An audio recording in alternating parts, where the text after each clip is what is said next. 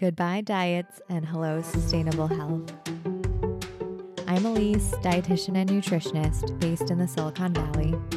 I believe that we all deserve an effortless relationship with food without obsession. I binge when no one is around. There was a comment on my TikTok where someone had said, I wait until everyone leaves the house and then I go and binge.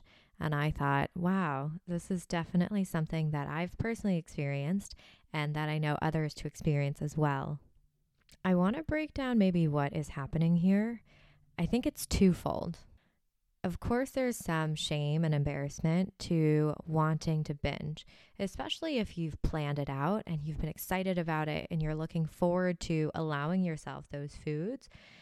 Or probably it's one of those effort days and already you're not feeling great, or you had something that you shouldn't have, quote unquote, and you're ready to really let loose at the end of the day.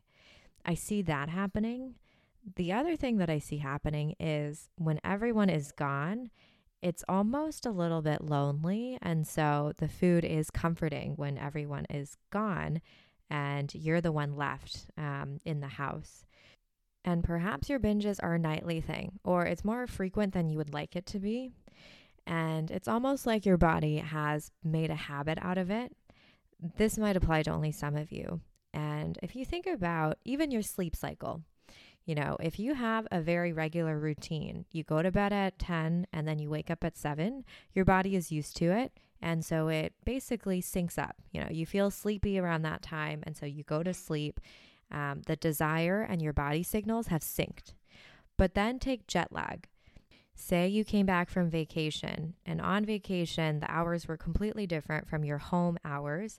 And so although after getting back home, you want to sleep at 10 p.m., your body is not syncing up with it. Your body is not sleepy. It wants to sleep at, let's just say 3 a.m. And so can you see how your desire and your body signals aren't synced up? So when it comes to trying to stop the cycle, right? Trying to stop the nightly binges, I think in the beginning, it feels so tough. You feel stuck, and you might be feeling stuck because you want to do the thing of eating normally and eating regular meals, regular filling meals throughout the day, but your body is used to doing most of the eating at night. And so it doesn't actually want the food earlier in the day because it's used to doing it in a different pattern.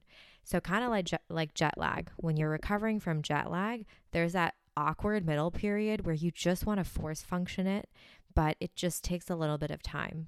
So I can guarantee that some of you might be feeling uncomfortable at the thought of eating more normally and not restricting, because what's going to end up happening is you're not going to feel hungry during the day. So you think, but my body isn't hungry. I'm intuitively eating. But really, your body is just used to it and is expecting the majority of its calories later in the day. So you kind of want to introduce a new way of doing things slowly. Maybe it's bulking up your lunch a little bit more. Maybe then bulking up breakfast and then adding a snack. As you do it gradually, your body will get used to the fact that, I'm eating more earlier in the day. I don't have to get as hungry later in the day, and it'll naturally adjust. Now, I'm saying this and it sounds easy, but again, it's not. It feels really weird in the beginning. It feels like your body isn't doing what it should, but it's just trying to get used to it like jet lag. So give it some time. And then going back to the shame piece, right? I wait until everyone is gone. I wonder if you could create a different sort of environment for yourself. I wonder if you can take yourself out of that environment. I know it's kind of silly now that it's getting cold and it's turning fall/winter, and it's not realistic to go outdoors and do something at night. But I'm wondering if you could do something more fulfilling. Maybe it's doing a stimulating hobby.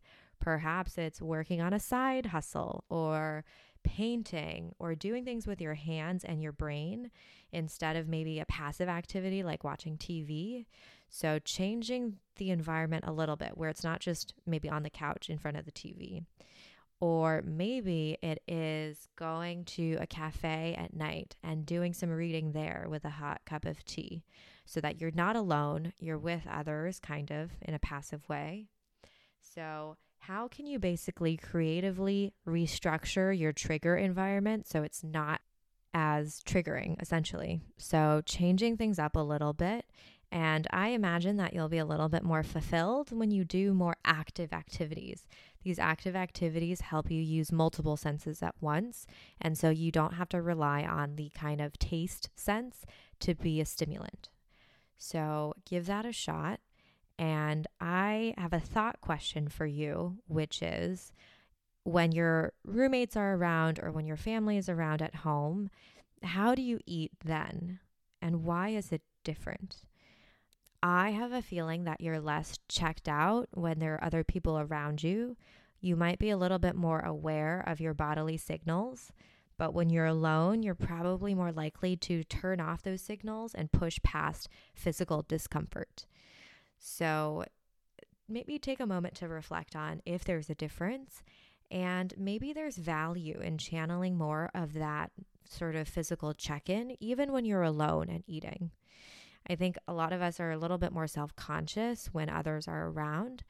That, to some degree, is maybe positive because you're checking in with your body more.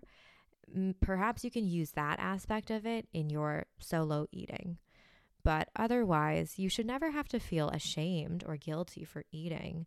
I think the shame and embarrassment only comes up because you know you're eating for emotional comfort and not for physical reasons. And maybe others would think that you were weird or a little odd for doing that. But know that you're taking care of yourself in a way. Know that you're trying to cope with emotions in your own way. It's not a positive or a negative. You're just trying to do the best that you can with the resources that you have.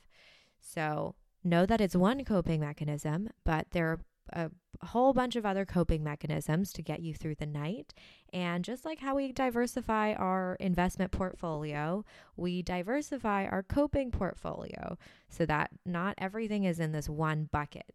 So hopefully that helps. And I'm actually thinking about bringing on maybe one of you guys, a listener, to do a live coaching session during a podcast episode. So if you're interested in being recorded and also getting like a 20-30 minute free coaching session, please DM me podcast on my Instagram and we can set something up. I imagine it'll be fun to get to know one of you guys on a more intimate level.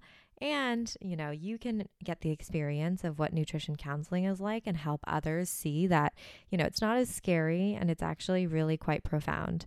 So DM me again, podcast, and I'll talk to you guys next week.